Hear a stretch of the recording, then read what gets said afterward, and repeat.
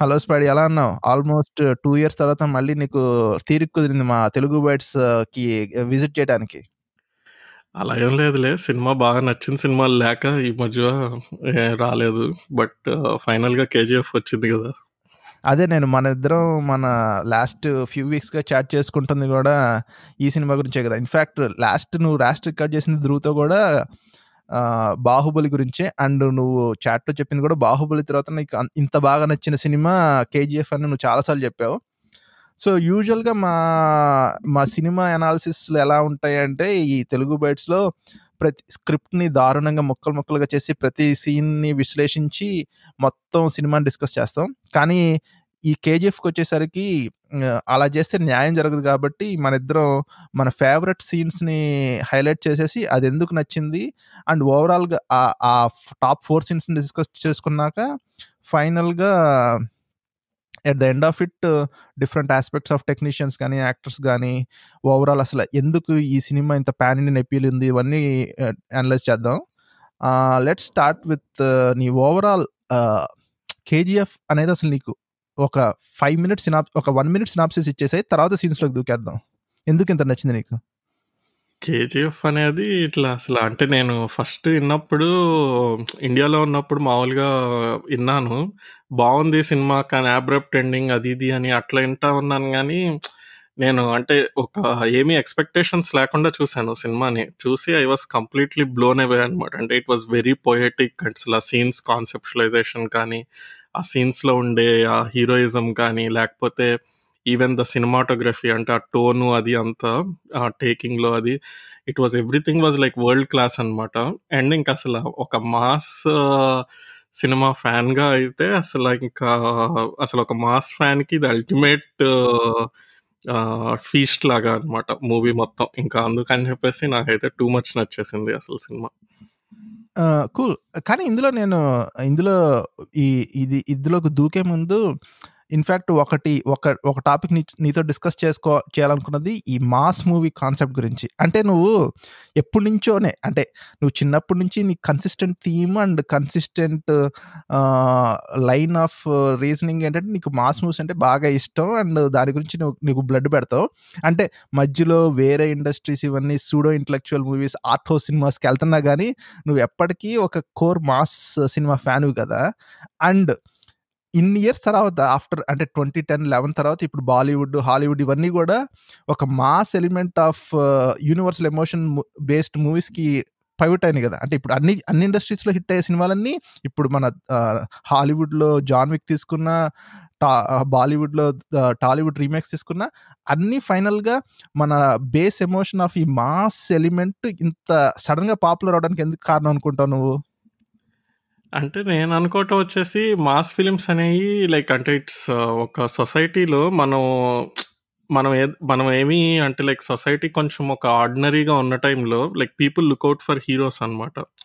So నీకు అట్లా heroism ఉన్న సీన్స్ చూసినా లైక్ అంటే అది whatever be the reason, people feel that like okay ఇలాంటాడు ఇట్లా ఉండాలి, ఎట్లా లేకపోతే నేను ఇలా ఉండాలి, లేకపోతే మనకు తెలిసిన వాళ్ళు ఇలా ఉండాలని. ఇట్స్ లైక్ ఒక రిలేషన్షిప్ లాగా అనమాట నాకు మాస్ మూవీస్ అనేది. లైక్ అంటే the way you picturize the hero, లేదా నీ లైఫ్లో అలాంటి హీరోయిక్ మూమెంట్స్ ఏదన్నా ఉంటే బాగుండని చెప్పేసి నువ్వు అనుకోవటం కానీ, అవి అన్నీ నీకు ఇట్లా అంటే అసలు it's very hard to define అనమాట మాస్ అనేది ఎందుకు క్లిక్ అవుద్ది అనేది. బట్ అంటే నేను థియేటర్కి వెళ్ళేది I just want to go there to enjoy the movie అనమాట. ఎంజాయ్ అనగానే ఈ మధ్యన అయితే చాలా మంది కామెడీ అనేసి ఇట్లా తీసుకుంటున్నారులే, కానీ I go there to feel the raw emotions అనమాట.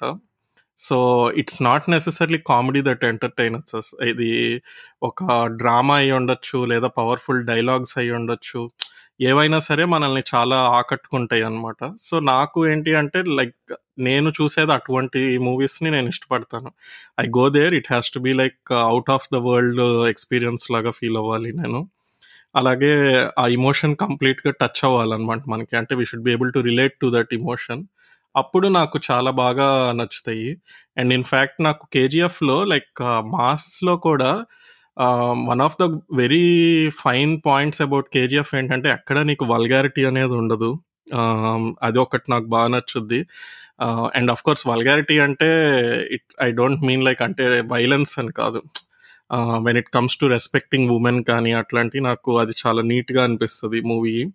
And at the same time the emotion between him and his mother కూడా కేజీఎఫ్ మూవీలో, ఈవెన్ బాహుబలి తీసుకున్నా నాకు అటువంటి అంటే ఒక ఫ్యామిలీ మధ్య రిలేషన్షిప్స్ కోసం ఒకళ్ళు గోయింగ్ దట్ ఎక్స్ట్రా స్టెప్, ఇటువంటివన్నీ they are like standard elements of a mass masala film అనమాట. సో అవి నాకు బాగా నచ్చుతాయి ఎప్పుడైనా. నైస్. సో మనం స్క్రిప్ట్లోకి జంప్ అవ్వే ముందు అంటే మనం స్క్రిప్ట్ని ఫైనల్గా అనలైజ్ చేసుకుందాం. బట్ నీకు లెట్స్ డైరెక్ట్లీ జంప్ ఇంటూ మన టాప్ 4 సీన్స్. నువ్వు ఫస్ట్ నువ్వు ఎలా వస్తావు? లీస్ట్ టు మోస్ట్ ఫేవరెట్ వస్తావా, ఫేవరెట్ టు లీస్ట్ వస్తావా? అంటే అసలు ఫేవరెట్ టు అన్నట్లుగా తెలియదు కానీ there are like 4 amazing scenes అనమాట నా ఉద్దేశంలో అయితే మూవీలో. అంటే every scene is an amazing scene అనమాట. అసలు ఈ మూవీకి వచ్చేసేసి అట్లా చెప్పుకుంటే వెళ్తే మనకు 2-3 గంటలు పట్టుద్ది పాడ్కాస్ట్. కానీ నాకు నచ్చిన 4 బెస్ట్ సీన్స్ ఏంటి అంటే, ఫస్ట్ రాకీ ఇంట్రడక్షన్లో ఫైట్ అయిపోద్ది.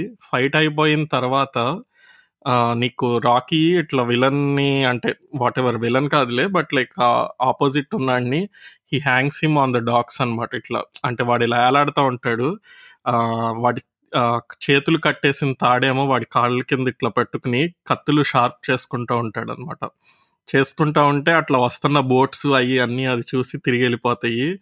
అది అయితే అసలు it's a straight out of a video game hype అనమాట. అసలు అదైతే ఇట్లా ఒక 2 బ్లేడ్స్ని ఇట్లా ఇది చేయటము, అది నాకైతే ఇలా గాడ్ ఆఫ్ వార్ లెవెల్లో గుర్తొచ్చింది అనమాట. So that's like my number 1 scene. అంటే ఫ్రమ్ ఏ ఫ్లో పాయింట్లో ఫస్ట్ సీన్ అది.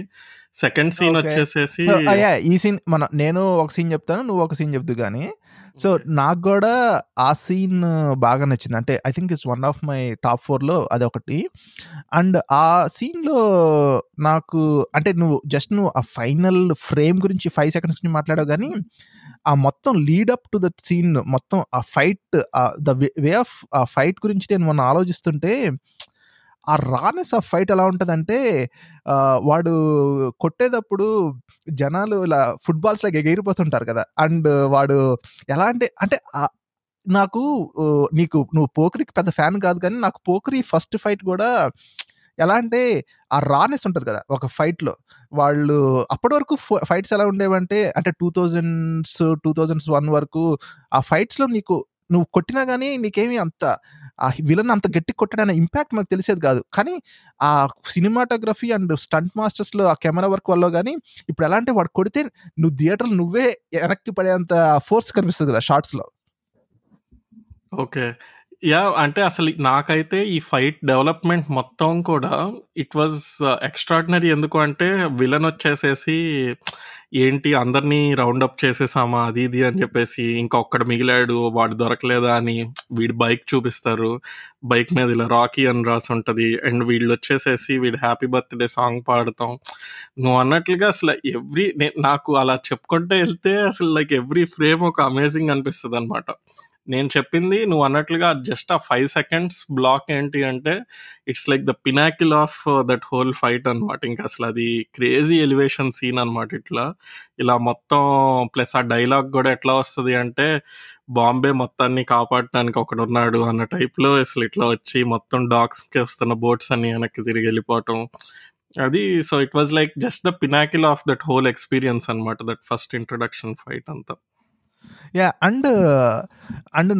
అండ్ ఇది నాకు ఎందుకు ఇంకో ఆస్పెక్ట్ ఏంటంటే నీకు సినిమాలో ఫస్ట్ టైం నువ్వు యష్ని చూసేది అదే సీన్లో కదా. And most of the audience other than Kannada ఇండస్ట్రీకి అసలు యష్ అనేవాడు తెలియదు. అండ్ అసలు ఒక మాస్ హీరోస్కి మామూలుగా ఇంట్రొడక్షన్ సీన్ విత్ ఒక న్యూ కమర్కి అంటే ఆల్మోస్ట్ మనకు న్యూ కమరే కావాడు. న్యూ కమర్ని అంత పవర్ఫుల్గా చూపించడం నేను ఇంపాసిబుల్ అనుకున్నాను. ఎందుకంటే నీకు ఆ ప్రీ కన్సీవ్డ్ నోషన్ ఆఫ్ ఒక జూనియర్ ఎన్టీఆర్ ఒక ప్రభాస్ ఉండాలి కదా, అట్లీస్ట్ నీకు స్టార్ పవర్ ఒకటి ఉండాలి కదా ఫస్ట్ సీన్లో. అది లేకుండా అంత గ్రావిటాస్ అండ్ అంత పంచ్ ఆ ఇంట్రడక్షన్ సీన్లో ప్యాక్ చేయడం అనేది ఇట్స్ మైండ్ బ్లోయింగ్ అనిపించింది నాకు. అండ్ అది like it's a slow buildup కదా. One of the genius moves ఏంటి అంటే మొత్తం మూవీ మీద ఒక నరేషన్ థ్రెడ్ ఇలా ఒక జర్నలిస్ట్ చెప్తా ఉంటాడు అనమాట నీకు ఇదంతా. సో ఆ జర్నలిస్ట్ వచ్చేసేసి ఇట్లా ఫుల్ ఎలివేషన్ ఇస్తా ఉంటాడు కదా బిగినింగ్ నుండి. So we are prepared to see like something out of the ordinary. మనం ఎంత హై ఎక్స్పెక్టేషన్స్ ఉన్నా ఆ పాయింట్లో you will still be blown away అనమాట. ఇప్పుడు దాకా ఈ మూవీ చూడని వాళ్ళు కూడా ఇప్పుడు మనం చెప్పిన దాన్ని బట్టి అసలు ఏంటి ఇంట్రడక్షన్ సీన్ అని చెప్పేసి వెళ్ళి కూర్చుంటే ఫస్ట్ ఆ 5 మినిట్స్లో ఆ జర్నలిస్ట్ ఇస్తున్న ఇంట్రడక్షన్ హైప్కి he will still be blown away by this scene అనమాట, బై ఇంట్రడక్షన్. ఎంత ఎక్స్పెక్టేషన్స్ ఉన్నా. సో అది అంటే లైక్ నేను చెప్పాను కదా, అంటే లైక్ ఆ క్యారెక్టర్ డెవలప్మెంట్ ఒక నెరేషన్ ద్వారా కానీ అట్లా చేయటం, అది అంతా కూడా it's like completely extraordinary scene. అసలు మనం ఫస్ట్ సీన్ దగ్గర ఇంత ఆగిపోయి ఇట్లా డిస్కస్ చేసుకుంటాం అంటే అసలు సినిమా మొత్తం ఇంకే రేంజ్లో ఉంటుంది అనేది ఆడియన్స్ అర్థం చేసుకోవాలి. అంటే నేను అందుకే నేను 4 సీన్స్‌కి ఎందుకు రికమెండ్ చేశానంటే, మనం ఇక్కడ ప్రతి సీన్ ఇలా డిస్కస్ చేసుకుంటూ చేస్తే సినిమా 2:30 గంటలైతే మనం 5 గంటలు డిస్కస్ చేస్తానే ఇది చేస్తున్నాను. ఈ 4 సీన్‌కి రిస్ట్రిక్ట్ చేశాననమాట. అండ్ ఈ సీన్‌లో నాకు 2, 3 చిన్న టిడ్‌బిట్స్ నచ్చినాయి ఏంటంటే వీళ్ళందరూ ఆ విలన్ ఉంటాడు కదా! ఆ విలన్ అనేవాడు ఫస్ట్ వచ్చి పారిపోతాడు. వాళ్ళ నాన్నతో వీళ్ళు చెప్తారు కదా! వాళ్ళ నాన్న ఉంటాడు కదా! "అరేయ్! వాడెందుకురా తుఫాన్‌ని కట్టేసావు నాన్న" అంటే, "తుఫాన్‌ని కట్టేయకూడదురా! తుఫాన్ నుంచి పారిపోవాలని" ఒక డైలాగ్ ఉంటది అక్కడ. అసలు ఆ సీన్‌లో మొత్తం ఒక బ్యాక్‌గ్రౌండ్‌లో 2, 3 చోట్ల హైలైట్ డైలాగ్స్ నడుస్తుంటాయి కదా! యాహ్! అదొక డైలాగ్. అండ్ ఇంకొక డైలాగ్ వచ్చేసేసి, "ఈ బాంబే ఏమన్నా నీ బాబుది అనుకుంటున్నావా?" అంటే, "లేదురా నీ బాబుది, కానీ నీ బాబుని నేను" అని చెప్తాడు కదా! అయ్యి అసలు యాహ్! ఇట్లాంటివి ఒక కంప్లీట్ మాస్ డైలాగ్స్ అనమాట. అండ్ నాకు ఆ ఫైట్‌లో ఒక టిడ్‌బిట్స్ కొన్ని నచ్చినయి ఏంటంటే, ఈ హీరో గాడు అదే ఈ విలన్ పాపం ఒక బైక్ మీద పారిపోతుంటే వీడు ఒక స్పేడ్‌ని తీసుకొని ఫాట్‌మని కొడతాడు. ఫాట్‌మని కొడితే ఆ బైక్ పడిపోద్ది. మళ్ళీ ఇంకో రివర్స్ స్వింగ్‌లో కొట్టినప్పుడు ఆ బైక్ మీద ఉన్నాడు ఆడు పారిపోతాడు. అండ్ ఈ పాపం విలన్ పరిగెత్తుకుంటూ వెళ్ళిపోతుంటాడు. ఒక గోడౌన్ ఎనకాల మొత్తం డార్క్‌గా ఉంటది. వీడు చూస్తుంటాడు ఎవరొస్తారా గోడౌన్ నుంచి అని. ఒక 10 మంది మామూలు అది మాస్ సీనే గానీ ఆహ్, ఈ డైరెక్టర్ ఓన్లీ ఆ విలన్ కళ్ళ మీద, ఫేస్ మీద పెడతాడు. అంటే ఆ విలన్‌కి ఎంత భయపడుతుంటాడంటే ఈ హీరోని చూసి అసల ఆ పార్ట్ ఆఫ్ ద యాస్పెక్ట్స్‌ని ఇంక్రెడిబుల్‌గా క్యాప్చర్ చేసాడు. అవును. లైక్ చెప్పా కదా! This is like one of the best introduction scenes అనమాట. అసల నేను చూసిన దాంట్లో 'బాహుబలి', 'ఆది' ఇట్లాంటి ఆటిల తర్వాత one of my top 3 all time best introduction సీన్స్‌లో పెడతా ఇది. అండ్ ఆల్సో ద వే ఈ సీన్ తర్వాత మన ఇంట్రడక్షన్ సాంగ్‌కి సీమ్‌లెస్‌గా ట్రాన్సిషన్ అయిపోయి ఎండ్ అవ్వటం అనేది ఇట్స్ ఇంక్రెడిబుల్లీ వెల్ కొరియోగ్రాఫ్డ్. నాకు ఆ ఫస్ట్ సాంగ్ గూడా మొత్తం టూ మచ్ ఉంటది. అండ్ ఈ సీన్ గూడా ద వే బాంబేలో పెట్టాడు. And some of the dialogues హిందీలో ఉంటాయి కాబట్టి మొత్తం హిందీలో గాని, తెలుగులో గాని, కన్నడలో గాని, తమిళ్‌లో గాని ఎవరికైనా there is no like nativity aspect miss అవ్వడం అనేది ఎక్కడ ఉండదు. అవును. కూల్. సో, ఈ సీన్ గురించి మనం చాలా సేపు డిస్కస్ చేసుకున్నాం. So, this is also one of my favourite scenes. నీ సెకండ్ అంటే నీ సెకండ్ ఫేవరెట్ సీన్ ఏంటి? సెకండ్ ఫేవరెట్ సీన్ వచ్చేసి అగైన్ నేను మూవీలో సీక్వెన్స్ ప్రకారం వెళ్తున్నాను. సెకండ్ ఫేవరెట్ సీన్ అయితే ఇట్లా హీరోయిన్‌ని కార్‌లో తీసుకెళ్ళిపోతా ఉంటాడనమాట. తీసుకెళ్ళిపోతా ఎదురుగుండా ఒక అమ్మాయి ఇలా ఒక బన్ను కింద పడిపోతే అది చూసి ఇట్లా ఆగుతాడనమాట. అంటే ఆ బన్ను ముందు కార్‌ని బ్రేక్ చేసి ఆపేస్తాడు. ఆపేయంగానే ఎనకాల అందరూ వచ్చేసి ఏంటి ఇట్లా ఆగిపోయావు అన్నట్లు ఫుల్ వాడి మీద అరుస్తా ఉంటారు. సడెన్‌గా సైలెంట్ అయిపోతారనమాట అందరూ. అయిపోంగానే ఇట్లా మనకి కెమెరా ఇలా పాన్ చేస్తాడు. చేస్తే ఏం తెలుసుద్ది అంటే ఇట్లా రాకీ ఇట్లా ఒక పిస్టల్‌ని తీసుకొని ఇలా సైడ్‌కి పెట్టాడు కార్‌లోంచి బయటికి అని చెప్పేసి తెలుసుద్దనమాట. అండ్ ఆ హోల్ సీన్ లైక్ అంటే అక్కడున్న ఎలివేషన్ కానీ and at the same time వాడు ఎళ్లి చెప్తాడనమాట. అమ్మని మించిన యోధులు ప్రపంచంలో ఉండరు అని చెప్పేసేసి చెప్పటము. అయన్నీ దట్ హోల్ సీక్వెన్స్ అనమాట. అంటే రాకీ ఎప్పటికీ వాడికి వచ్చిన రూట్స్ మర్చిపోలేదని గానీ, లేదా నేను ఇందాక చెప్పినట్లు ఆ ఫ్యామిలీతో ఉండే సెంటిమెంట్ కానీ, అది అంతా that is like my second best scene. Interesting. Okay. నాకు ఆ సీన్ బా నచ్చింది. కానీ అది నాది సెకండ్ బెస్ట్ సీన్ అనేది నా సీన్స్‌లో లేదులే. అది అంటే it's a pretty good important pivotal scene of the movie కానీ అండ్ అందులో యాహ్! ఆ మదర్ ఎమోషన్‌ని ఫస్ట్ టైమ్ మన 'రాకీ' సాఫ్ట్ సైడ్‌ని చూపించడం కరెక్టే. Yeah! That's I think a very well thing. అది కాకుండా సో, నీ థర్డ్ ఫేవరెట్ సీన్ ఏంటి? నా థర్డ్ ఫేవరెట్ సీన్ అయితే పోలీస్ స్టేషన్ సీన్ అనమాట. ఇట్లా అంతా అంటే ఎవ్రీథింగ్ మళ్ళీ ఇక్కడ ఈ సీన్‌లో గూడా వాళ్ళొచ్చేసి "ఎవర్రా నువ్వు లైసెన్స్ లేకుండా తిరుగుతున్నావు" అది ఇది అని జెప్పేసి పోలీసులు అంటా ఉంటారు. అంటా ఉంటే ఇట్లా సడెన్‌గా ఈ లోపున కార్‌లొస్తాయి, హెలికాప్టర్‌లొస్తాయి. ఇలా మొత్తం జనాలందరూ ఇట్లా ఫుల్లు పెద్ద పెద్ద AK-47s టైప్‌లో గన్నులు పట్టుకొని దిగుతారు. దిగంగానే ఇట్లా లైసెన్స్ ఒకడొచ్చి ఇస్తాడనమాట. ఇదిగో అతని లైసెన్స్ అని జెప్పేసి ఇవ్వంగానే వాడు పోలీస్ ఆఫీసర్ ఓపెన్ చేసి చూడంగానే దాంట్లో ఇలా రాకీ అని చెప్పేసేసి ఉంటది. ఉండంగానే ఇంకా అందరూ ఇట్లా ఫుల్ రాకీనా అని చెప్పేసి పోలీస్ ఆఫీసర్లు కింద పడిపోయి క్షమించు, క్షమించు అని అంటూ ఉంటారు. ఆ జైల్లో ఉన్నోళ్ళందరూనేమో రాకీయా అనేసి ఇంకా అప్పుడు ఫుల్ ఇలా మాలిక్, మాలిక్ అని అరుస్తా ఉంటారు. ఆ హెలికాప్టర్స్, ఆ చీర్స్ అది అంతా అసల that was like an amazing elevation అనమాట. అంటే ఔట్ ఆఫ్ ద బ్లూ వస్తది ఆ ఎలివేషను. అప్పుడు దాకా లైక్ నీకిట్లా చాలా లో ఎమోషన్స్ మధ్యలో ఇట్లా సడన్‌గా ఫ్యూచర్‌ది ఒక సీన్ చూపిచ్చి ఇట్లా చూపియటం అనేది అసల అంటే నీకెక్కడ లైక్ అంటే 'రాకీ' అనే వాడికున్న హైప్‌ని తగ్గకుండా అసలు ఆ సీన్ అయితే ఎక్కడికో తీసుకెళ్ళుద్దనమాట. అంటే ఒక మిడిల్ అట్లా వచ్చి మూవీలో. ఇంట్రెస్టింగ్. నేను యాక్చువల్‌గా నేను ఫస్ట్ టైమ్ ఈ సినిమా చూసేటప్పుడు నేను కొద్దిగా కన్‌ఫ్యూజ్ అయ్యానన్నమాట. అంటే అది ఒక లీనియర్ నరేషన్ లాగా ఉన్న మూవీలో అంటే ఈ సీన్ ఎక్కడొస్తదంటే 'రాకీ' ఆహ్, హీరోయిన్‌ని అదే హీరోయిన్ హోటల్‌కొచ్చినప్పుడు 'రాకీ' హీరోయిన్ వెనక్కి తీసుకొస్తూ మధ్యలో ఆగితే అదే లారీస్ వస్తుంటాయి కదా! వీళ్ళ గరుడ లారీస్ వస్తుంటే ఆ లారీస్ వస్తున్న సీన్‌ని మధ్యలో అబ్రప్ట్‌గా కట్ చేసి దీనికెళ్తాడు. సడెన్‌లీ 1981కెళ్తాడు. ఈయన రెగ్యులర్ డైరెక్టర్ శాండ్ ఆర్ రెగ్యులర్ సీన్ మూవీ అయితే ఈడికేమైనా మెంటల్ ఎక్కిందా? ఒక నార్మల్ లీనియర్ నరేషన్ మంచి గ్రిప్పింగ్ ఎళ్తున్న మూవీని ఇలా కట్ చేసి ఇలా రాండమ్ హైప్ సీన్ పెట్టాడేంటి అనేది ఎవరికైనా వచ్చే కన్‌ఫ్యూజనే. నాకు కూడా యాక్చువల్లీ ఫస్ట్ టైము ఎందుకే సడెన్‌గా ఇలా వచ్చింది సీను? కానీ సీన్ ఎంజాయ్ చేశాను గానీ నాకు అర్థం కాలేదనమాట. తర్వాత అర్థమైందేంటంటే ఈ సీను తర్వాత మన బార్ సీన్ ఒకటుంటది కదా! ఆ బార్ సీన్ ఇవన్నీ చూసినాక ఇది యాక్సిడెంట్ కాదు. This is a director's master stroke wherever మనాడికి ఒక continuous stretch of linear narration where 'Rocky' is not highlighted అనేది అనిపించిందంటే డైరెక్టర్ ఈ ఈ సడెన్‌గా ఫ్లాష్ ఫార్వర్డ్‌కెళ్ళిపోయి మనాడు ఇలాంటి హైప్ సీన్స్ ఇంటిగ్రేట్ చేస్తాడు కదా! Yeah! And, and the way he integrates also. ఈ ఆనంద్ వాసిరాజు యంగ్‌గా ఉన్నప్పుడు ఒక, ఒక థ్రెడ్ నడుతది. అంటే రాండమ్‌గా ఎవరితో చెప్పడం కాదు. Anand Vasiraju is describing to పాపం ఒక నల్లతను ఉంటాడు కదా! పాపం అతని రియాక్షన్స్ కూడా అద్భుతంగా ఉంటాయి. అతను టూ మచ్ యాక్ట్ చేశాడు. అండ్ ఈ సీన్‌లో ఇంపార్టెంట్ థింగ్ అంటే బ్రాండ్ అంటాడు కదా! బ్రాండ్ గురించి ఎందుకు ఈ సీన్ అంత పండిందంటే చిన్నప్పుడు వాడు 'రేమండ్' ఒక పోస్టర్ చూసి బ్రాండ్ అంటే ఏంటి అంటే అదేరా బ్రాండ్ అంటే అని సిన్స్ 1925 అని వీడి బ్రాండ్ ఎంత పవర్‌ఫుల్ అనేది ఆ సీన్‌లో చూపిస్తాడు కదా! సో, దట్ ఐ థింక్ నాకు the way Anand Vasiraju's younger character graph and ఆ చిన్న పిల్లల నుంచి ఈ బ్రాండ్ అనేది బీజం ఎక్కడ పడింది అనేది వీడికి చెప్పటం గాని ఇవన్నీ it's not like nothing in Rocky's ascent is accidental. He was extremely well pre planned అనేది బాగా ఇంజెస్ట్ చేస్తాడు ఆ సీన్‌లో. యాహ్! ఎగ్జాక్ట్‌లీ. అండ్ నేను రిపీటెడ్ వీవింగ్స్‌లో తెలుసుకుందేంటంటే, మూవీ అంతా ఫిక్షనల్ అనమాట యాక్చువల్‌గా.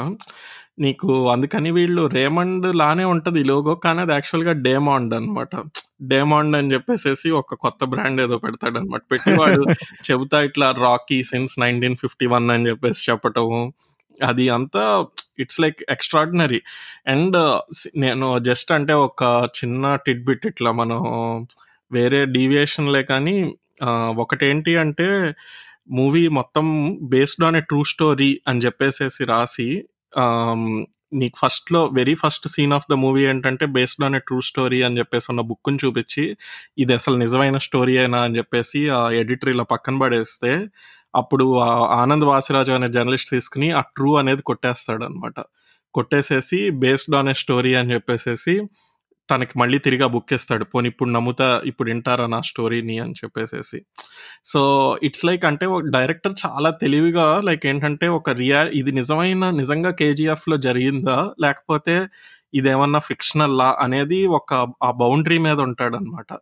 అండ్ నేను ఒరిజినల్ 'కేజీఎఫ్' పోస్టర్ కన్నడది చూసినప్పుడు దాని మీద గూడా ఎలా ఉంటది అంటే, కేజీఎఫ్ చాప్టర్ 1 నుండి based on a true story అనుండి ఆ ట్రూ అనేది ఇలా కొట్టేస్తాడు అనమాట దాని మీద, ఆ ఒరిజినల్ పోస్టర్ మీద కూడా కొట్టేసేసి అట్లా పెడతాడనమాట. సో అవన్నీ కూడా లైక్ ఏంటి అంటే పీపుల్కి అదొక అంటే people are able to relate to these things and at the same time ఎక్కడో ఒక ఎలిమెంట్ ఆఫ్ ఇది ఉంటుంది అనమాట, ఇది నిజంగానే కోలార్ గోల్డ్ ఫీల్డ్స్లో జరిగిందా, ఎందుకంటే కోలార్ గోల్డ్ ఫీల్డ్స్ అనేవి చాలా ఎక్స్ప్లాయిటెడ్ అయినాయి ఇట్లా అనేది మనం చదువుకుంటాం కానీ మనం ఎప్పుడు లైక్ అక్కడ నిజంగా క్యారెక్టర్స్ ఎవరు ఏంటి అనేది మనకు తెలియదు.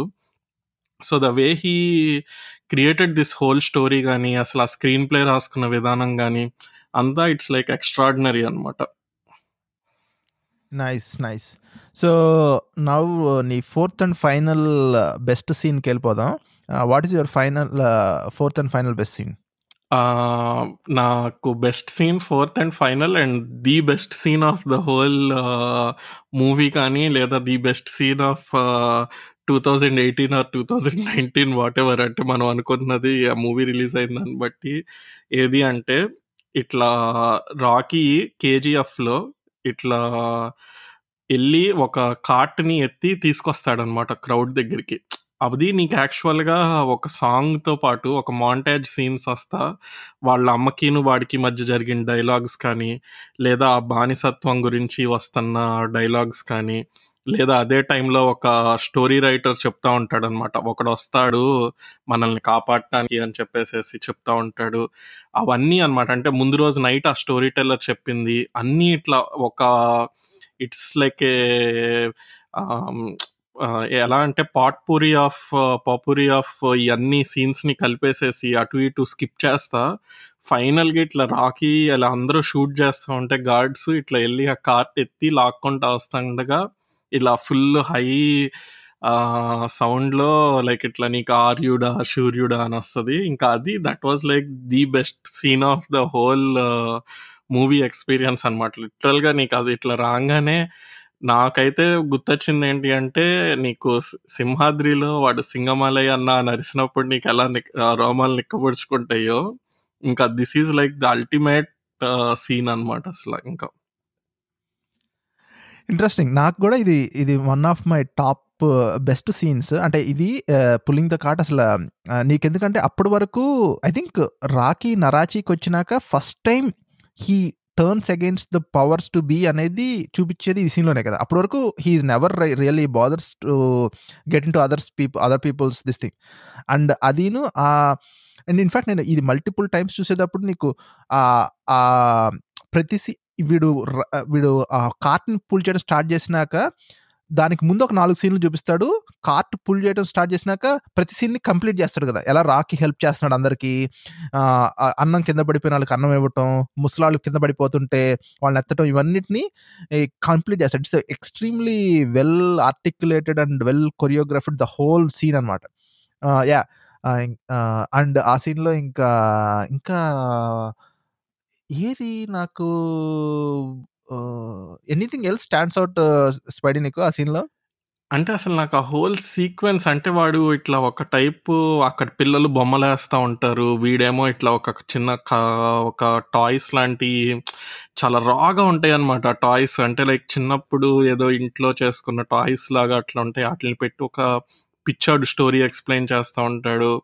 అసలు ఆ సాంగ్ కానీ అండ్ ఈవెన్ అసలు ఆ సాంగ్ స్పెషల్ మెన్షన్ ఏంటంటే song lyrics out of the world అనమాట. అసలు నిజంగా రాసిన వాళ్ళని అంటే ఒక డబ్బింగ్ మూవీకి ఇంత మంచి లిరిక్స్ రాశారు అంటే ఇట్స్ లైక్ టూ మచ్ అనమాట అసలు నిజంగా. అంటే లైక్ ఒక సాంగ్తో లైక్ నీకు ఆ ఎలివేషన్ అది రావటం అనేది ఏమో నాకు అసలు I'm loss of words first time నా లైఫ్లో. నేను అసలు అంటే నేను ఫీల్ అయిన ఇమోషన్స్ చెప్పడానికి you are trying to gather words అనమాట. అందుకే ఇంకా మూవీ ఆ టైప్లో ఆడేసింది ఇంకా. కూల్. కానీ ద గుడ్ థింగ్ ఏంటంటే నీ టాప్ 4 సీన్స్లో యాక్చువల్గా నీ సెకండ్ అండ్ థర్డ్ సీన్స్ నా టాప్ 4లో లేవు. సో నీ ఫస్ట్ టాప్ సీన్ నా టాప్ 4లో ఉంది, నీ ఫోర్త్ అదే నీ పుల్లింగ్ ద కార్ట్ నా టాప్ 4లో ఉంది. నా నెక్స్ట్ టాప్ 4 సీన్ ఈజ్ ఇది మనాడు ధీర సాంగ్ బ్రేక్అవుట్ అవుతుంది కదా, మనాడు ఫస్ట్ టైం సుత్తితో కొడతాడు కదా, సుత్తి తీసుకుని. అసలు నీకు ఆ సీన్ నీ టాప్ 4లో లేకపోవడం నేను షాక్ అయ్యాను. ఎందుకంటే దట్స్ లైక్ నాకు అంటే on par with pulling the cart scene. నాకు ఆ సీన్ కూడా ఎలా నచ్చింది, ఎందుకంటే వాడు ఆగుతాడు. అంటే సుత్తి ఒక చిన్న సుత్తి అదే సుత్తి కింద పెట్టారంటే సుత్తిని కింద పెట్టేసి పెద్ద సుత్తి తీసుకుని వెనకాల మన ఆనంద్ బాసిలో చెప్తుంటాడు కదా, మనం హిస్టరీని ప్లాన్ చేయలేము, అలా అని దానికి కావాల్సింది ఒక నిప్పు రావని ఒక బ్యాక్గ్రౌండ్లో చెప్తుంటాడు. ఆ సీన్ నీకు టాప్ 4 లేకపోవడం ఏంటి? How can that be possible? అంటే ఆ టైంకి వచ్చేసరికి నేను ఇంకా ఎక్స్పెక్ట్ చేస్తున్నాను అనమాట. ఇంకా నీకు ఒక టైంలో ఏమవుద్దంటే, ఓకే ఇంకా బేబీని ఎప్పుడైతే వాడు ఇట్లా అంటాడనమాట, లైక్ ఏంటంటే ముసలాడిని చంపేసినట్టు అదే చేతులతో ఆ చిన్న పాపను కూడా చంపేసేయండిరా అని చెప్పేసి అనంగానే నీకు అనిపిస్తుంది అనమాట, okay this is the tipping point, ఇంకా ఏదో అవుద్ది ఇక్కడ అనేది ఒక ఫీలింగ్ వస్తుంది అనమాట. అండ్ నేను చెప్తున్నాను కదా, లైక్ అంటే నేను the way I see mass films ఏంటి అంటే, నేను కొంచెం సెంటిమెంటల్ కనెక్ట్ ఉండాలి, ప్లస్ నీకు అవన్నీ కూడా నేను చూస్తా కాబట్టి నాకేంటి అంటే ఈ పుల్లింగ్ ద కార్ట్ కానీ, లేదా వాళ్ళ అమ్మతో వాడు చెప్తున్న డైలాగ్స్ కానీ, అవన్నీ నాకు చాలా ఎక్కువ, మేబీ నేను ఎక్కువ వెయిటేజ్ ఇచ్చానేమో. బట్ లైక్ నువ్వు చెప్పినట్లు that whole sequence is extraordinary. వాడు ఇట్లా హ్యామర్ని అది వదిలేసేసి ఇంకో పెద్ద హ్యామర్ తీసుకుని ఇది చేయటము, అది అంతా end to the very end అనమాట. ఇట్లా సినిమాల్లో చూస్తేది ఇట్లాగే ఉంటారేమో కదా హీరో అంటే, కాదు విలన్ అని చెప్పేసి ఆ చిన్నపిల్లాడు అంటాడు చూడు, అక్కడ దాకా ఇట్స్ లైక్ కంప్లీట్ ఓర మాస్ అనమాట. అసలు నిజంగా చెప్పాలంటే దారుణంగా ఎంజాయ్ చేశాను. But like I said, like maybe just missed it because అక్కడ సెంటిమెంటల్ కనెక్షన్ కొంచెం తక్కువ కాబట్టి నేను maybe I didn't put it in my top 4. నాకు నాది అది టాప్ సెకండ్, అది నా టాప్ ఫేవరెట్ సీన్ అనమాట. ఇది pulling the cart second favourite scene. So అందులో నాకు ఆ మైండ్లోకి వెళ్ళినప్పుడు కూడా, సో వీడు మొత్తం బ్యాక్గ్రౌండ్ మ్యూజిక్ అయిపోతుంది, వాడు పక్కన ఒక వేడి రాడ్ చూస్తాడు, దాన్ని చేతికి కట్టుకుని కిందకి మైండ్లోకి వెళ్తాడు. ఆ మైండ్ ఫైట్ మ్యాన్, నీకు ఫస్ట్ ఫైట్ ఎంత క్రేజీగా ఉంటుందో ఆ మైండ్ ఫైట్ కూడా అసలు అప్పటి వరకు పాపం వీళ్ళకి భయం అంటే తెలియదు కదా వీళ్ళకి. ఈ నరాచీలో ఉండే వీళ్ళ పేర్లు ఏదో ఉంటది కదా, నరాచీలో ఉండే ఈ సోల్జర్స్కి వీళ్ళకి భయం అనేది తెలియదు వాళ్ళకి. పాపం ఆ ఫైట్ చివరికి వాళ్ళు ఎలా పాపం ఎంత భయపడుతుంటారంటే ఇట్స్ క్రేజీ ఫైట్ అసలు. వాడు ఎలా, ఇన్ఫ్యాక్ట్ అందులో నాకు ఒక సీన్ ఉంటుంది, ఎలా అంటే ఫస్ట్లో వీళ్ళు కనిపించకుండా కొడుతుంటాడు, అండ్ అందులో కెమెరా వర్క్ గురించి తర్వాత మాట్లాడుకుందాం. కానీ కెమెరా వర్క్ ఎలా అంటే, వీళ్ళు టార్చ్ లైట్లు వేస్తారు, 2 గన్స్ పేలుస్తారు, మళ్ళీ నెక్స్ట్ టైం మళ్ళీ లైట్ పడేసరికి వీడు ఇంకో చోట ఉంటాడు, ఇలా మారిపోతుంటాడు కదా. అది ఫైనల్గా వాడు ఫుల్ వ్యూలోకి వస్తాడు. వీళ్ళు ఈ సోల్జర్స్ అందరూ ఉంటారు. ఒక సోల్జర్ పరిగెత్తుకు రాగానే వీడు ఒక చెరుగ్గడ్డి ఇచ్చినట్టు ఇరిచేసి వాడి తల మీద ఒక స్పేడ్ పెట్టి దాన్ని కచక్మని వాడి చేతిని ఒక క్యారెట్ ఇచ్చినట్టు ఇరిచేస్తే పాపం వాళ్ళందరూ ఆ గాడ్స్ అందరూ ఎంత భయపడతారంటే, నాకు అసలు ఆ సీన్ చేసినప్పుడు ఏంట్రా అసలు వీడు ఇలా ఒక చెరుగ్గడ్డి ఇచ్చినట్టు ఇచ్చేస్తున్నాడు మనుషులని. అంటే వీడిలో ఉన్న క్రూరత్వం, వీడు నిజంగా విలన్లా అనిపిస్తాడు అనమాట వాడు. అండ్ ఏమాత్రం అరే వాడు ఒక మనిషిరా, వాడిని కొద్దిగా గట్టిగా మెత్తగా కొడదాం అనేది ఏముండదు. వాడిని అసలు ఎలా కొడతారంటే వాడు, అండ్ వచ్చిన ప్రతి ఒక్కరిని అలానే కొట్టుకుంటూ వెళ్ళిపోతుంటాడు. సో ఆ whole fight is like crazy అసలు. యా, నాకు కూడా అంటే like I completely enjoyed that whole scene అనమాట. అంటే లైక్ ఈవెన్ ఆ లో పాయింట్ ఉంటుంది కదా ఫైట్ ముందు, లైక్ ఏంటి అంటే ఇట్లా ముసలాడిని ఇట్లా ఒక గేమ్ లాగా వాడితో ఇట్లా ఆడి ఎవరు కాల్చుతారు అనేది, ఇట్స్ లైక్ వెరీ క్రూయల్ అనమాట.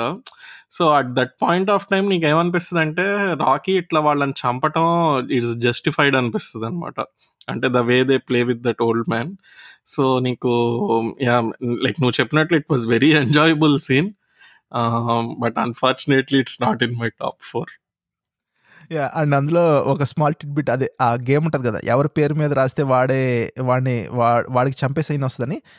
ఆ ఫైనల్గా ఆ చచ్చిపోయి వాళ్ళ లీడర్ ఉంటాడు కదా, వాడి పేరు ఏదో ఉంటుంది, వాడు దాని మీద స్టెప్ వేసి వెనక్కి తిరిగితే రాకీ ఉంటాడనమాట. వాడిని తర్వాత చంపేస్తాడు. ఇన్ఫ్యాక్ట్ యాక్చువల్గా రాకీ వాడిని అక్కడే చంపేద్దాం అనుకుంటాడు, వాడిని ఆ స్పేడ్తో కొట్టేసి. కానీ ఒక స్మాల్ థింగ్ ఏముందంటే, వాడు ముందు దెబ్బకి కింద పడిపోతాడు అనమాట. కింద పడిపోయి వీడు ఇంకోసారి కొట్టడానికి వాడికి ఎనర్జీ కూడా ఉండదు అనమాట, వాడు నుంచుని ఉన్నాడు. సో అప్పుడు ఈ తాత వచ్చి ఏంటి బాబు అందరినీ చంపేశావంటే, in fact he doesn't plan to do that whole procession అనమాట. అంటే వీడిని బయటకు తీసుకెళ్ళాలి, బయట చంపాలి, ఇలా ఏముండదు. ఆ మూమెంట్‌లో వాడు కింద పడిపోయినాక ఈ తాతని చూసి ఓకే వీడిని బయటికి లాక్కెళ్దాం. అప్పుడు లాక్కెళ్తాడు. అండ్ బయటికి లాక్కెళ్ళినాక వాడిని వెంటనే బయట లాక్కెళ్ళి కూడా పాపం వాడిని వెంటనే చంపడు. ఆ సుత్తి ఫైట్ ముందు వాడి సుత్తి ఇరిగిపోద్ది కదా! సుత్తి అవును. ఇరిగిపోయి రాయి ఎక్కడ పడిపోద్ది. ఆ రాయి తీసుకొచ్చి వాడి పక్కన డబ్ డబ్ డబ్ అని వాడిని సరి చేసుకుంటాడు. అంటే ఆ భయం కదా! అంటే చెప్తారు కదా! చచ్చిపోయే దానికన్నా చచ్చిపోయే ముందు ఆ భయమే ఇంకా ఎక్కువ ఇంపాక్ట్ ఉంటదన్నట్టు. పాపం వాడి పక్కన సుత్తిని ఇలా పెడుతుంటే జనాలందరూ గూడా ఇలా కొడుతుంటారు గదా! అంటే ఇట్స్ ఏ ఆ సీన్‌లో ఏంటంటే వీడు ఆ సీన్‌లో ఆ జనాలందరికి ఒక ధైర్యాన్నిచ్చాడు గదా! యాహ్! ఎగ్జాక్ట్‌లీ. And yeah! అంతేలే. అది బేసికల్‌గా హ్యామర్‌ని రెడీ చేసుకోవటము అది అంతా ఇట్స్ లైక్ ఎక్స్‌ట్రార్డినరీ. ఇట్లాగే ఇంకొక స్పెషల్ సీన్ ఏంటి అంటే నాకు అంటే why not you go for your fourth సీన్‌లే అదయిన తర్వాత చెప్తాను నేను ఇంకొక సీన్. నా ఫోర్త్ సీన్ వచ్చేసి climax. Climax is my fourth best scene అనమాట. ఎందుకు అంటే ఆహ్, అంటే ఎంత జరుగుతుందంటే ఆ క్లైమాక్స్‌లో ఇట్స్ ఇంకొద్దిగా కన్ఫ్యూషన్ యాడ్ చేస్తే climax would have been a disaster అనిపించేది. ఎందుకంటే ఒక 4, 5 థ్రెడ్స్ ఉంటాయి. అక్కడ వీళ్ళ మొత్తం ఈ రైట్ హ్యాండ్ వాళ్ళందరూ వీళ్ళందరూ చూస్తుంటారు. వాళ్ళు అండ్ ఇంకెవరెవరుంటారు? అదే ఈ వీళ్ళ మన గరుడ చీఫ్ ఏమో ఎక్కడో కన్‌ఫ్యూజన్‌లో ఉంటాడు. అండ్ ఇక్కడ విలేజర్స్ అందరూ చూస్తుంటారు. అండ్ గరుడ యాక్చువల్‌గా ఎగ్జిక్యూట్ చేస్తుంటాడు. 4 థ్రెడ్స్‌లో he has to weave in that మన మనోడు అక్కడున్నాడు. అండ్ వాడిని చంపేయాలనే సీన్‌ని వాడు పుల్ ఆఫ్ చేయాలి. ఇట్స్ ఎక్స్‌ట్రీమ్‌లీ మనకి తెలుసు కానీ అంత దారుణమైన ఇంపాక్ట్‌ని ల్యాండ్ చేయడం అనేది క్లైమాక్స్‌లో షాకింగ్ అనిపించింది. అండ్ అందులో నాకు బాగా నచ్చిందేంటంటే, వాడిని చంపేసినాక ఇట్స్ నాట్ లైక్ సడెన్‌లీ ఒక పెద్ద సెలబ్రేషన్ ఉండదు. సడెన్‌గా స్క్రీన్ బ్లాక్ ఔట్ అయిపోయి, వాడు చిన్నప్పుడుకెళ్ళిపోయి, చిన్నప్పుడు వాళ్ళ అమ్మతో సీన్ వస్తది కదా! అంటే వీళ్ళు అమ్మ ఎమోషన్‌ని ఎంత నీట్‌గా సినిమా అంతా వేవ్ చేశాడనేది దానికి ఎక్స్‌ట్రీమ్ ఎగ్జాంపుల్ అన్నమాట. వాడిని నరుకుతాడు. నరికినాక వాళ్ళ అమ్మతో సీనొచ్చి, వాళ్ళ అమ్మ చిన్నప్పుడు చెప్పుద్ది కదా! ఆహ్, వ వా అందరితో కలిసి ఎళ్లి కొట్టడం ఏంట్రా నువ్వొక్కడివే వెళ్లి కొట్టు అనేది. అది is extremely well done. And ఆ సీన్ అయిపోయినాక అప్పుడు ఆళ్ళమ్మ ఏదో చెప్పుద్ది కదా! 100 మంది ఏదో ఉంటే ఒక డైలాగ్ ఉంటది కదా! 1000 మందో నీ ఎనకాల 1000 మందున్నారు అన్న ధైర్యం ఉంటే నువ్వొక యుద్ధాన్ని గెలవచ్చు. కానీ నువ్వున్నావన్న ధైర్యం నీ ఎనకాలున్న 1000 మందికొస్తే ప్రపంచాన్నే గెలుస్తావు అనే డైలాగ్ ఉంటది. That's like the best dialogue yeah! అన్నమాట మొత్తం మూవీలో. So, exactly. Yeah! Exactly. So that's my favourite scene and my climax అంటే ఫేవరెట్ కాదులే అది I think one of my favourite scenes. So that ends మొత్తం 6 సీన్స్‌తో we completed our top 4 scenes. Ah, pretty much మూవీని చూచాయిగా cover చేసేసాం. ఇంకేమన్నా చెప్పాలనుకుంటున్నావా? ఏదైనా స్పెసిఫిక్ సీన్ నువ్వు హైలైట్ చేద్దాం అనుకుంటున్నావా స్పైడీ? స్పెసిఫిక్ సీన్ అంటే నాకు కొన్ని సీన్స్ కాదు. లైక్ అంటే ద వే దే యూజ్డ్ అంటే మనం చాలా సార్లు బ్యాక్‌గ్రౌండ్ మ్యూజిక్ ఎలివేట్ చేసేసింది అని అట్లా అనుకుంటాం గదా! లైక్ ఇప్పుడు మన 'రాజమౌళి' మూవీస్‌లో గానీ, లేదా కొన్ని లైక్ రీసెంట్‌గా వచ్చిన మాస్ ఫిల్మ్స్‌లో గూడా మనం బ్యాక్‌గ్రౌండ్‌కి చాలా ఇంపార్టెన్స్ ఇస్తామనమాట. కానీ this was like one of the few films where dialogues వల్ల అండ్ ఆ dialogues the way it comes in the movie గానీ అంటే నువ్వు ఇందాక చెప్పినట్లు ఒక జర్నలిస్ట్ చెప్తా ఉంటాడు గదా! ఇదంతా. సో, అట్లా చెప్పటం అనేది గానీ అన్నీ ఆ డైలాగ్స్ వల్ల నీకు ఒక టైప్ ఆఫ్ పొయెటిక్ ఫీలే కాదనమాట. ఒక హై రేంజ్ ఆఫ్ హీరోయిజం వచ్చేసిద్దనమాట. నువ్విందాక చెప్పావు గదా! లైక్ ఏంటంటే హిస్టరీ మనం అనుకున్నప్పుడు రాదు. దానికి ఏదో ఒక స్పార్క్ ఉండాలి అని చెప్పేసేసి అట్లా నేరేటర్ చెప్తాడు గదా! సో, లిటరల్‌గా ఏంటంటే ఆ జర్నలిస్ట్ అట్లా ఒక నెరేటర్ లాగా మనకి ఒక డీపర్ మీనింగ్ ఎక్స్‌ప్లెయిన్ చేస్తా ఉండటము. అప్పుడు నీకు సీన్స్ వస్తాయన్నమాట. లేదా నీకు ఆ స్టోరీ టెల్లరు ఒకడుంటాడు గదా! లైక్ ఇట్లా పిచ్చోడిలాగా. వాడు కొన్ని డైలాగ్స్ చెప్తా ఉంటాడు. లైక్ ఎట్లా అంటే మృత్యువు ఇంట్లో కూర్చున్న మృత్యుంజయుడిలాగా అతడి రాక పట్ల విధి కూడా కంపించింది. ఇట్లాంటియన్నీ ఉంటాయి గదా! సో, అయన్నీ ఏంటంటే నీకసలు ఒక నార్మల్ సీన్‌ని కూడా అంటే అంత మంచి తెలుగులో అంత హై ఎలివేషన్ ఇస్తంటే అసలెక్కడికో ఎళ్ళిపోయిందనమాట. అండ్ ఈవెన్ వాడు చెప్పే కొన్ని డైలాగ్స్ కూడా అంటే 'రాకీ' చెప్పే డైలాగ్స్ అంటే ఆ భయం గుండెల్లో ఉండాలి, కానీ ఆ గుండె మన శత్రువుదై ఉండాలి అని ఇట్లాంటివి చెప్తాడు కదా.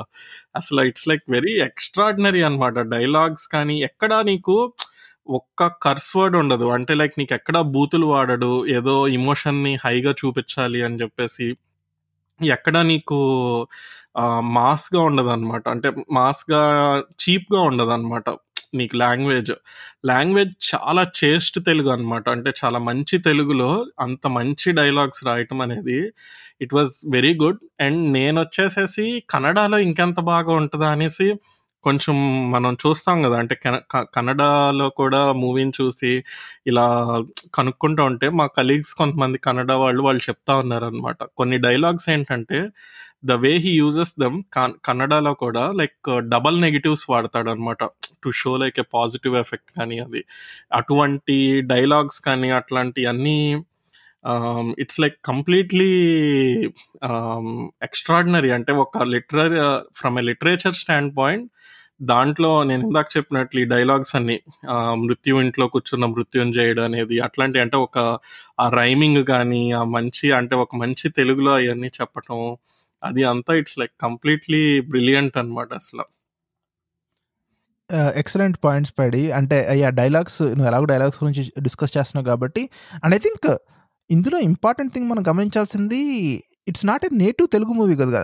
నేటివ్ తెలుగు మూవీలో ఇంత నువ్వు ప్లాన్ చేసుకుని ఇంత డైలాగ్స్ రాయడం అనేది వేరు. ఈ సీన్స్‌లో అన్ని లాంగ్వేజెస్‌లో ఇంత perfect and solid Telugu dialogues రావటం అనేది ఐ థింక్ కుడోస్ అసలు. అంటే వీళ్ళు ఇనీషియల్‌గానే అన్ని లాంగ్వేజెస్ గురించి ఆలోచించి ఇలా ప్లాన్ చేశారా? లేకపోతే ఇట్ యాక్సిడెంటల్లీ హ్యాపెండ్ అనేది నాకు తెలీదు గానీ, నువ్వు చెప్పినట్టు dialogues were extremely well written and well placed and well conceived.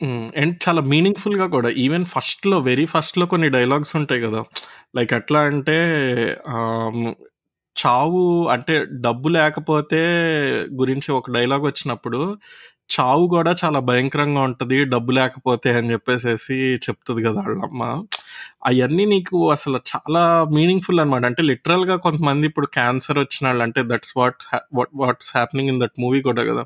Cancer వచ్చినాళ్ళు కానీ వీళ్ళు ఒకవేళ డబ్బు లేకపోతే వాళ్ళు చనిపోవటం గూడా చాలా క్రూరంగా చనిపోతారు అనేది అయన్నీ అలా అంటే they are very meaningful dialogues అనమాట. నీకు of course there are mass dialogues మూవీలో. మనం నెక్స్ట్ అయి డిస్కస్ చేద్దాం గానీ, ఈ డైలాగ్స్ హీరోయిజం ఎలివేషన్ డైలాగ్స్ కానీ, జస్ట్ లైఫ్ గురించి ఉన్న డైలాగ్స్ కానీ, లీడర్‌షిప్ మీద ఉన్న డైలాగ్స్ కానీ, ఇవన్నీ they are like extraordinarily good. అంటే ఒక తెలుగు సినిమాలో ఇట్లాంటి డైలాగ్స్ ఇప్పటిదాకా రానందుకు మనం సిగ్గుపడాలనమాట. అంత మంచి డైలాగ్స్ అనమాట అసలు నిజంగా చెప్పాలంటే. నైస్. సో, ఎలాగో నువ్వు డైలాగ్స్‌లో ఉన్నావు గాబట్టి, ఇంకా నువ్వు డైలాగ్స్‌లో ఇంకేమి హైలైట్ చేద్దాం అనుకుంటున్నావు? ఇంకా డైలాగ్స్‌లో హైలైట్ అంటే ఆబ్వియస్‌లీ కొన్ని mass dialogues. And mass dialogues వచ్చేసేసి that was where like you realise that like Yash is this star అనమాట. అంటే లైక్ నీకొక ప్రాపర్ స్టార్ అనమాట. మనం అంటాం గదా! లైక్ ఇట్లా 'ప్రభాస్' అనేవాడు ఒక 5 ఇయర్స్ మూవీకి డెడికేట్ చేసి ఇలా 'బాహుబలి' అంతా తీసి he is like the pan Indian star right now అది ఇదని. Right now I would say like after 'Prabhas' it will be 'Yash' అనమాట. ఎందుకు అంటే he is going to dedicate like 4 or 5 years of his life కూడా 'కేజీఎఫ్ 1 అండ్ 2కి.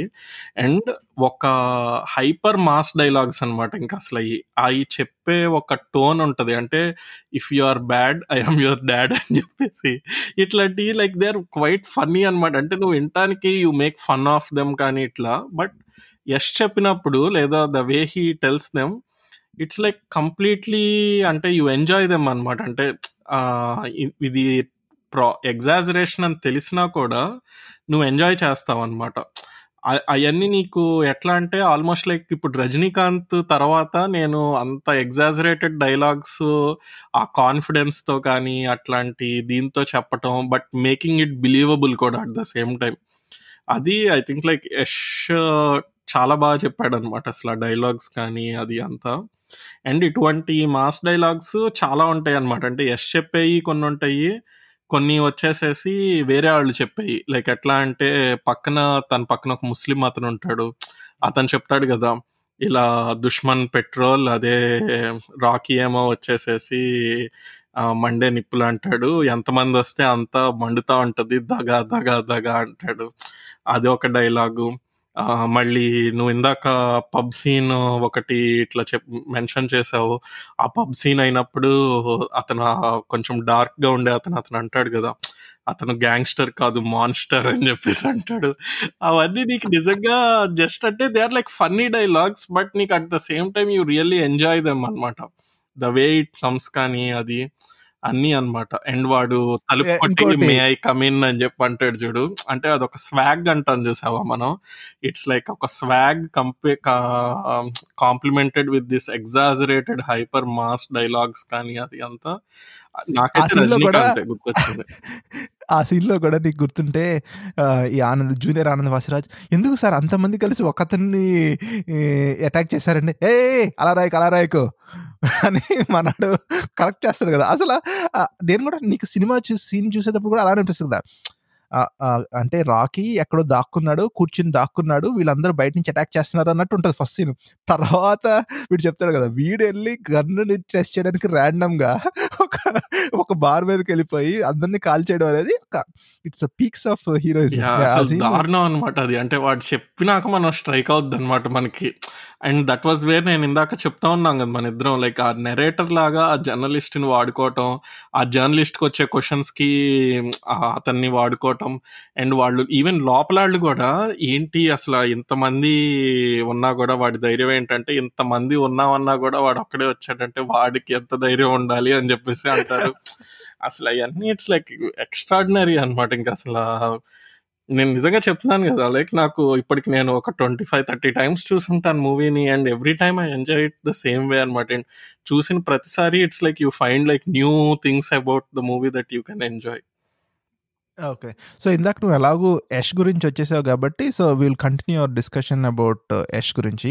So, న నే ఇది అతిశయోక్తి ఏం గాదు గానీ, మనం యూజువల్‌గా మన తెలుగులో వాళ్ళకి అసలు కన్నడ ఫిల్మ్స్ మీద పెద్ద హై ఒపీనియన్ ఉండదు.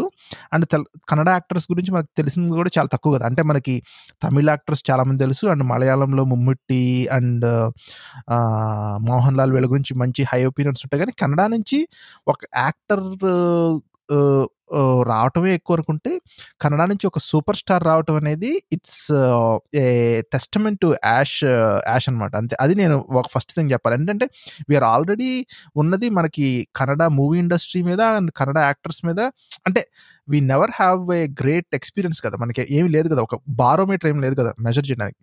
సో, అది ఫస్ట్ థింగ్. అండ్ నువ్వు చెప్పినట్టు 'ప్రభాస్' తర్వాత పాన్ ఇండియన్ స్టార్ అన్నావు గదా! అండ్ అందులో నాకు బాగా నచ్చింది the swagger of him, the way he internalised Rocky అనేది. ఆ క్యారెక్టర్‌ని and the swagger in the whole మూవీలో ఎండ్ టు ఎండ్ ఆ స్వాగర్‌ని మెయింటైన్ చేయటం గాని అండ్ మూవీకి ఒక ఫ్రాంచైజ్‌కి ఇలా 4 ఆర్ 5 ఇయర్స్‌ని డెడికేట్ చేయటం అనేది అల్టిమేట్ అనిపించింది. ఇంకేమైనా చెప్పాలా 'యాష్' గురించి? ఇంకా 'యష్' గురించి అంటే లైక్ అంటే నేను లైక్ అసలు నేనింక తనది ఏమి మూవీస్ అనేవి చూడలేదు. సో, నాకు యాజ్ ఏ యాక్టర్ అతను ఏంటి అనేది నాకు తెలీదు గానీ, నేను ఇంకొకటి ఇన్నదేంటి అంటే, he has like a huge mass following కన్నడలో వచ్చేసేసి. అండ్ తను ఈ మూవీది ఒరిజినల్ ట్రైలర్ చేసినప్పుడు కూడా people were expecting it to be the biggest hit of all time అంట. నేను మరి అంటే ఆఫ్‌కోర్స్ మనకి తెలీదు గాబట్టి, ఆ కన్నడ లాంగ్వేజ్ అది అంతా నేను ఆ ట్రైలర్ చూసినా నాకంత అర్థం గాలేదు గానీ, ah, but like yeah! I think it's very well deserved. లిటరల్‌గా చెప్పాలి అంటే, ఇండియాలో ఎస్పెషల్లీ బాలీవుడ్‌లో after 'Baahubali' series and 'Robo 2.0' ఒక అన్‌నోన్ యాక్టరు, ఒక అన్‌నోన్ డైరెక్టర్‌ది ఒక film it's like the third biggest collecting dubbing film of all time అంటే, ఇంకా ఆ మూవీ ఎంత బావుంది అనేది జనాలు అర్థం జేసుకోవచ్చు. సో, నువ్వు నైస్ సెగ్వే ఇచ్చావు గాబట్టి, లెట్స్ జంప్ ఇంటు డైరెక్టర్. అసల నాకు ఈ డైరెక్టర్ 'ప్రశాంత్ నీల్' గురించి తెలీదు. అసలు జీరో కాంటెక్స్ట్ ఉంది. Can you educate me about అసలు మనాడి బ్యాక్‌గ్రౌండ్ ఏంటి? అసలు ఇలాంటి సినిమా ఎలా తీయగలిగాడనేది నాకు కొద్దిగా చెప్పగలవా? నాకు కూడా ప్రశాంత్ నీల్ గురించి అంత అంటే ఐడియా లేదు. అతనిది ఇది సెకండ్ ఫిలిమే కదా ప్రశాంత్ నీల్ది. సో కేజీఎఫ్ వచ్చేసేసి ఆ, ఇది ఫస్ట్ ఫిలిం వచ్చేసేసి ఉగ్రం అని చెప్పేసేసి ఒక మూవీ తీసాడనమాట. కానీ ఆ ఉగ్రం అనే మూవీ యూట్యూబ్లో ఉంది, కానీ నాకు అంటే అదేమో అంత ఎక్స్ట్రాడినరీగా ఏమనిపించలేదు. But at that point of time అది it was supposed to be the biggest hit ever Kannada film ఇండస్ట్రీలో. అంటే something around like 65-70 crores collect చేసిందనో, లేదా మేబీ 75+ కలెక్ట్ చేసిందనో.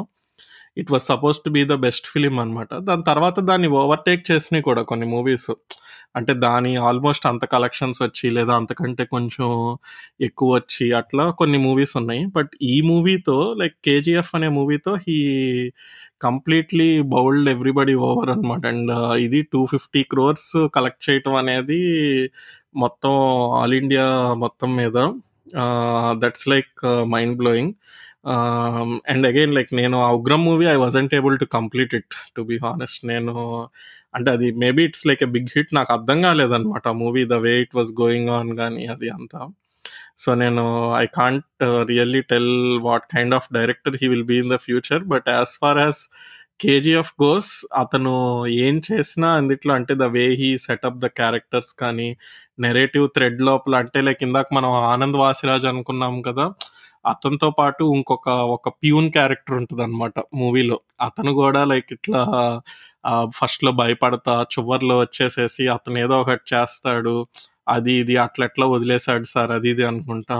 అటువంటి ఆ డైలాగ్స్ అది maybe if he really thought about all of these things and conceptualised it, hats off to him అనమాట. It's like one of the best conceived films in recent times. అసలు the whole screenplay కానీ అది అంతా ఇందాక మనం అనుకున్నట్టు ఆ montages కానీ అవి ఇట్లా చూపించటము, అండ్ నీకు ఆ ఫ్లాష్ బ్యాక్ అటు ఇటుగా మూవ్ అవ్వటము అది అంతా ఇట్స్ బ్రిలియంట్ అనమాట. అండ్ నాకు మరి అంతేకాని తను ఐ థింక్ లైక్ తెలిసే తీసాడు అనుకుంటున్నాను. Like very first scene in the movie అనమాట. లైక్ ఎట్లా ఉంటుందంటే లైక్ ఇట్లా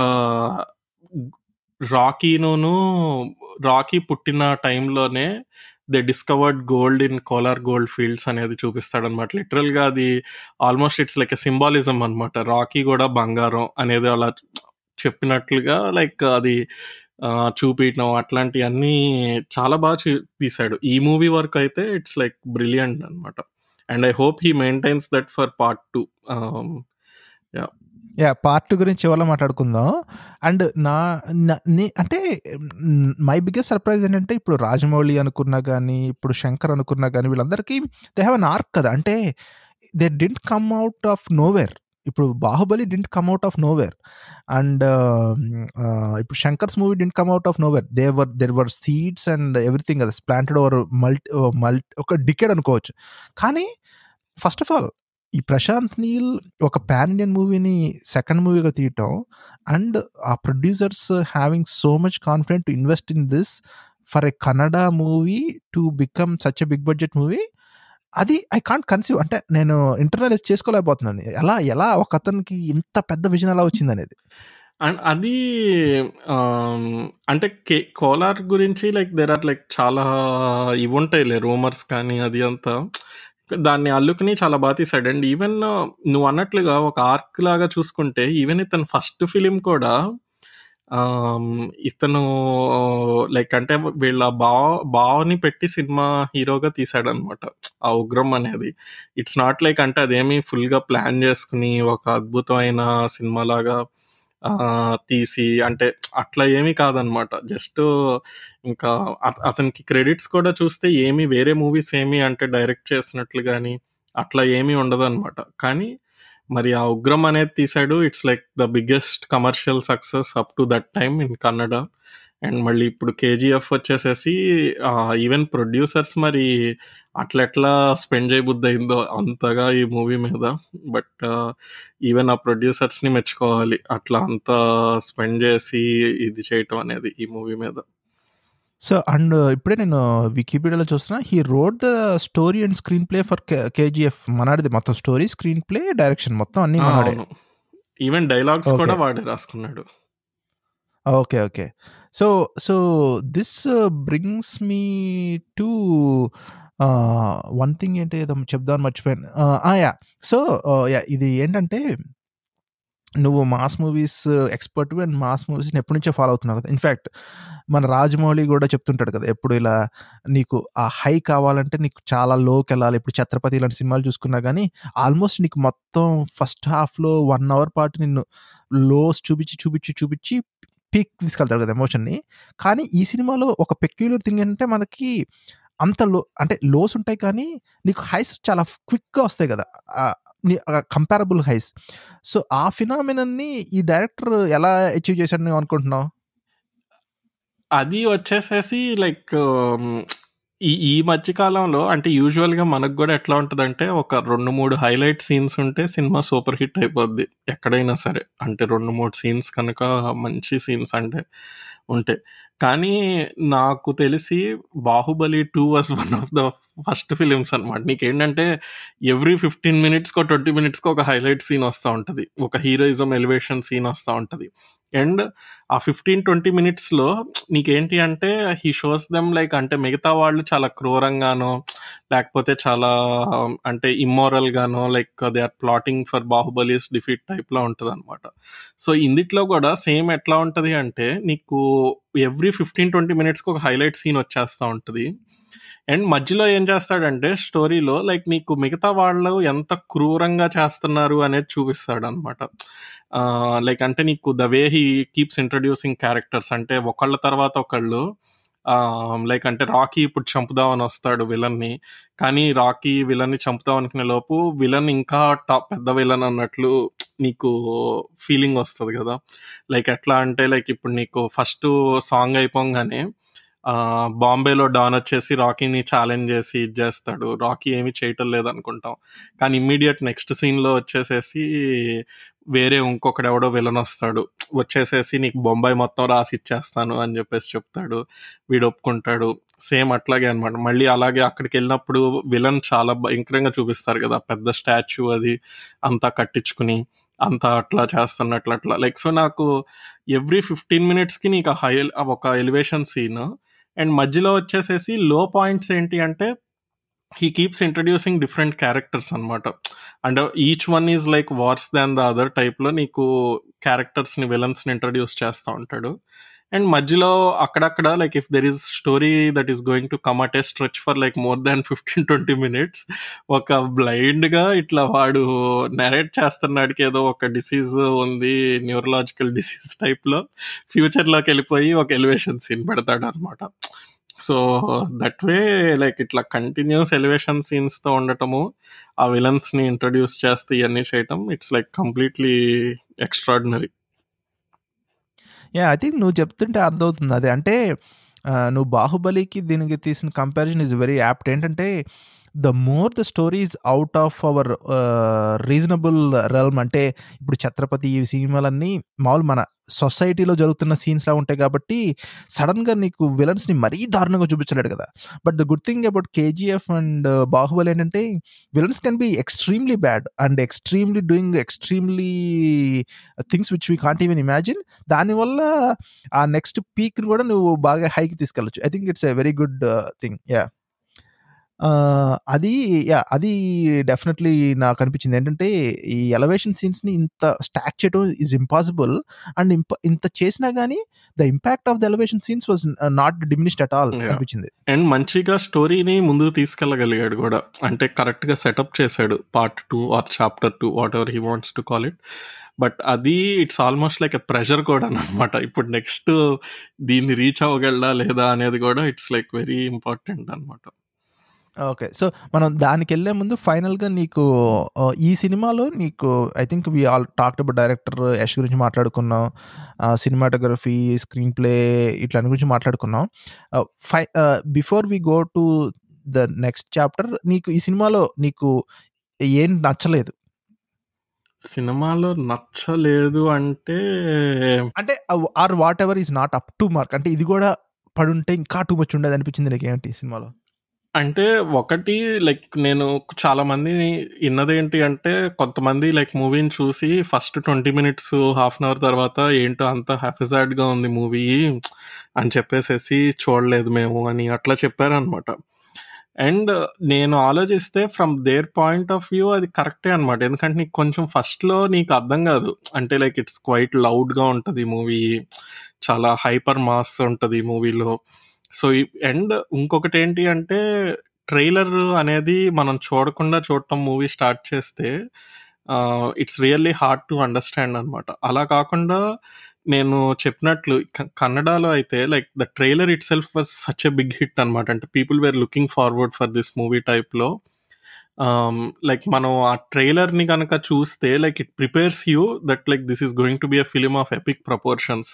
లైక్ ఇట్లా అసల కంప్లీట్‌లీ బాంబే నుండి కర్ణాటక కోలార్ గోల్డ్ ఫీల్డ్స్ వరకు how like the biggest criminal in Indian history ఎట్లా రైజ్ అయ్యాడు అనేది, అది అంతా లైక్ నీకు it sets the tone a little bit అనమాట.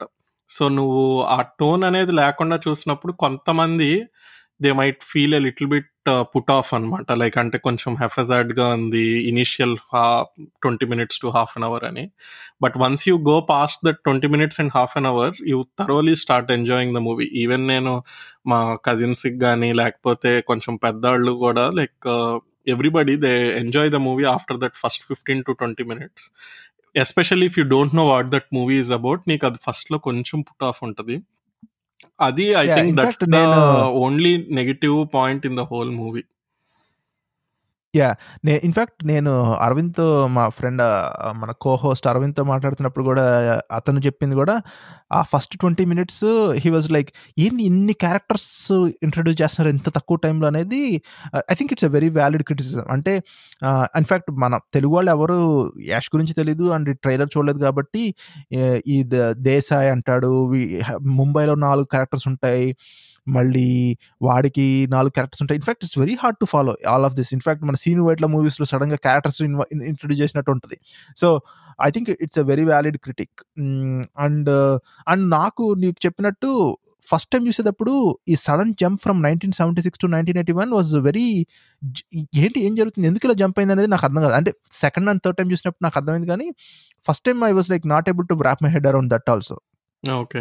యాహ్! ఇట్ మేక్స్ సెన్స్‌లే. అంటే కొంతమందికి అంటే ఆ లీనియర్ ఫ్లోకి అలవాటైనప్పుడు నీకు సడెన్‌గా 1971 నుండి 81కి మూవ్ అయ్యేది.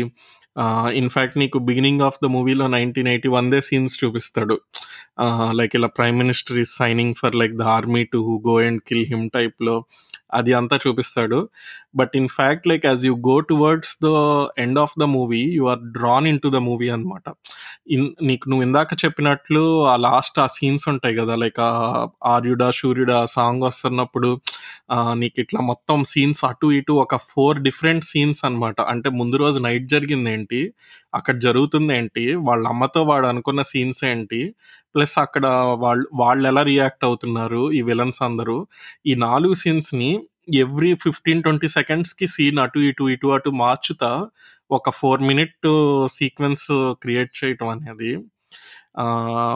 Maybe it puts some people off, especially like అట్లా వెళ్తుంది అనేది. బట్ లైక్ ద అది ఒక లిటరరీ డివైజ్ అనాలో లేకపోతే మరి నెరేటివ్ మూవ్ అనాలో కానీ it's a moment of genius అనమాట నా ఉద్దేశంలో అయితే, the way the director put it up.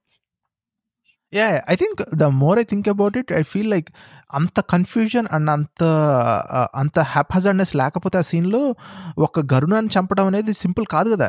అంటే అంత బిల్డప్ చేసినప్పుడు it should be so haphazard. అంటే ఇంతమంది టెన్షన్ పడుతూనే ఉండాలి ఆ సీన్ గురించి. So, I think it's a brilliantly done climax at the end of it.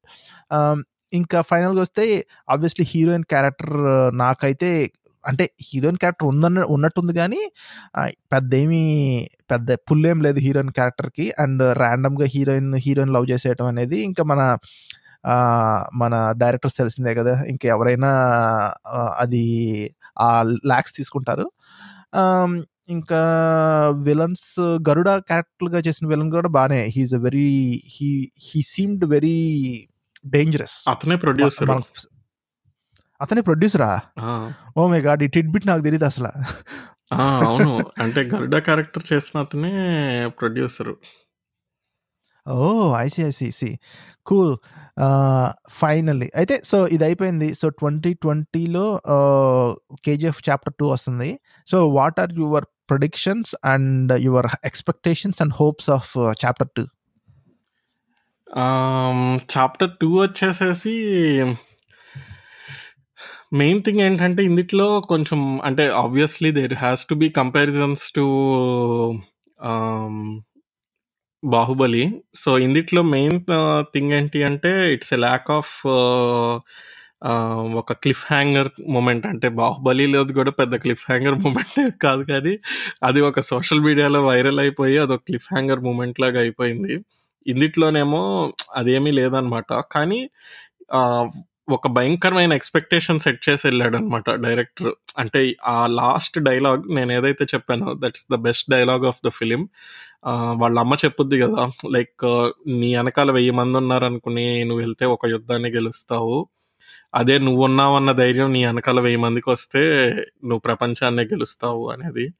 So ఆ డైలాగ్ రావటము, ఇలా రాకీ ఇలా ఒక పెద్ద కాళీమాత విగ్రహం ముందు ఇలా నుంచుని ఇట్లా వెనక్కి తిరిగి చూడటం, మొత్తం ఒక 20,000 మంది జనాలు ఇట్లా ఒక ఆశ్చర్యంతో, అంటే ఒక ఆరాధ్య భావంతో ఇట్లా రాకీ ఇంకా చూస్తూ ఉండటం ఏంటి, ఈ విలన్స్ అందరూనేమో ఇట్లా ఫుల్ అంటే గన్స్ ఎత్తి రాకీ వైపు పాయింట్అవుట్ చేస్తారు.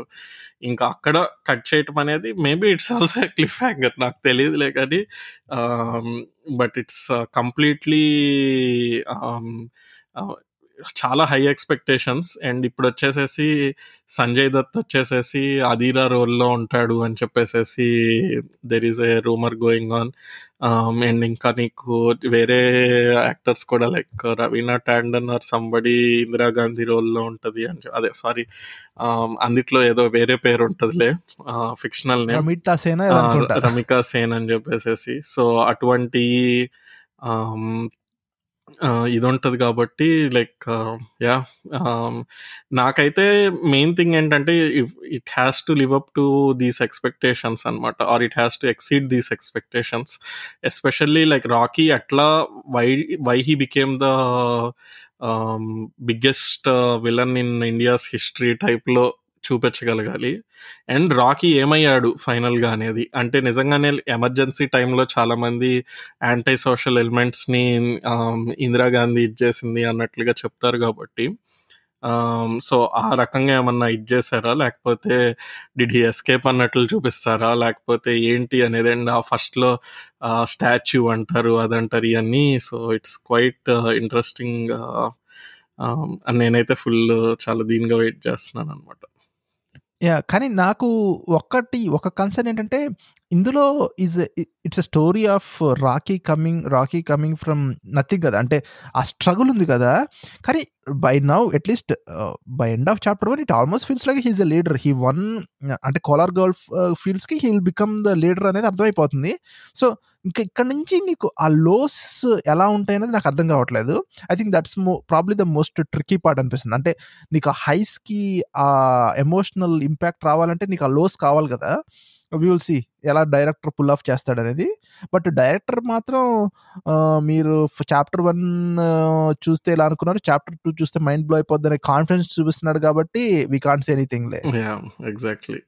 అండ్ ఇప్పుడే నేను వికీపీడియాలో చూస్తున్నాను, ఇతను ప్రొడ్యూసర్ వేరే పేరు ఉంది మరి వికీపీడియాలో అయితే. నేనైతే ఎక్కడో విన్నానమాట, ఇతని పేరు చూస్తే హీఈస్ ఆల్సో ఫిలిం ప్రొడ్యూసర్ అని ఉంది, కానీ ఇక్కడ ఉన్న ఫిలిం ప్రొడ్యూసర్స్ లిస్ట్లో అయితే లేదు కేజీఎఫ్లో మరి. సో మేబీ అతన్ని కూడా like I think it's his first movie అనమాట, అదైతే నేను చూశాను ఎక్కడో. And he is also a film producer, probably not KGF's producer. So that's like one correction. Okay cool. కానీ ఫైనల్గా నేను ఒకటి ఏంటంటే, నేను కేజీఎఫ్ థియేటర్లో చూడనందుకు నేను మోస్ట్ ఆఫ్ ద మూవీస్ థియేటర్లో చూడనందుకు ఫీల్ అవును, కానీ KGF is one of those movies నేను థియేటర్లో చూడనందుకు చాలా ఫీల్ అయ్యాను అనమాట. ఐ హోప్ చాప్టర్ 2 రిలీజ్ చేసినప్పుడు చాప్టర్ 1 కూడా అట్లీస్ట్ థియేటర్లో రిలీజ్ చేస్తే we can watch both of them in tandem అనేది నా హోప్ అనమాట. కానీ బాహుబలికి కూడా అలానే అనుకున్నాను, కానీ బాహుబలి అలా చేయలేదు. నేను కూడా లైక్ ఇట్లా అంటే ఫస్ట్ 2-3 టైమ్స్ ఇంట్లో చూసిన తర్వాత మా అన్నయ్య వాళ్ళ ఇంటికి వెళ్ళినప్పుడు ఇలా ఫుల్ హోమ్ థియేటర్ సెటప్లో పెద్ద స్క్రీన్ మీద పెట్టుకుని చూసి ఫుల్ సరౌండ్ సిస్టమ్ సౌండ్తో అది లైక్ నేనైతే చాలా ఎంజాయ్ చేశాను అనమాట. అట్లీస్ట్ అంటే that's the best we can do at this point కాబట్టి. Nice Spidey. సో చాప్టర్ 2 గురించి వెయిట్ చేద్దాం. 2020లో మళ్ళీ చాప్టర్ 2 గురించి డిస్కస్ చేసుకుందాం. Alright, have a nice day. ఉరిగా బిగిసే తాడే ఊగే ఉయ్యాలా, కరిగే మనసే మరిగి పోనీ లాబాలా.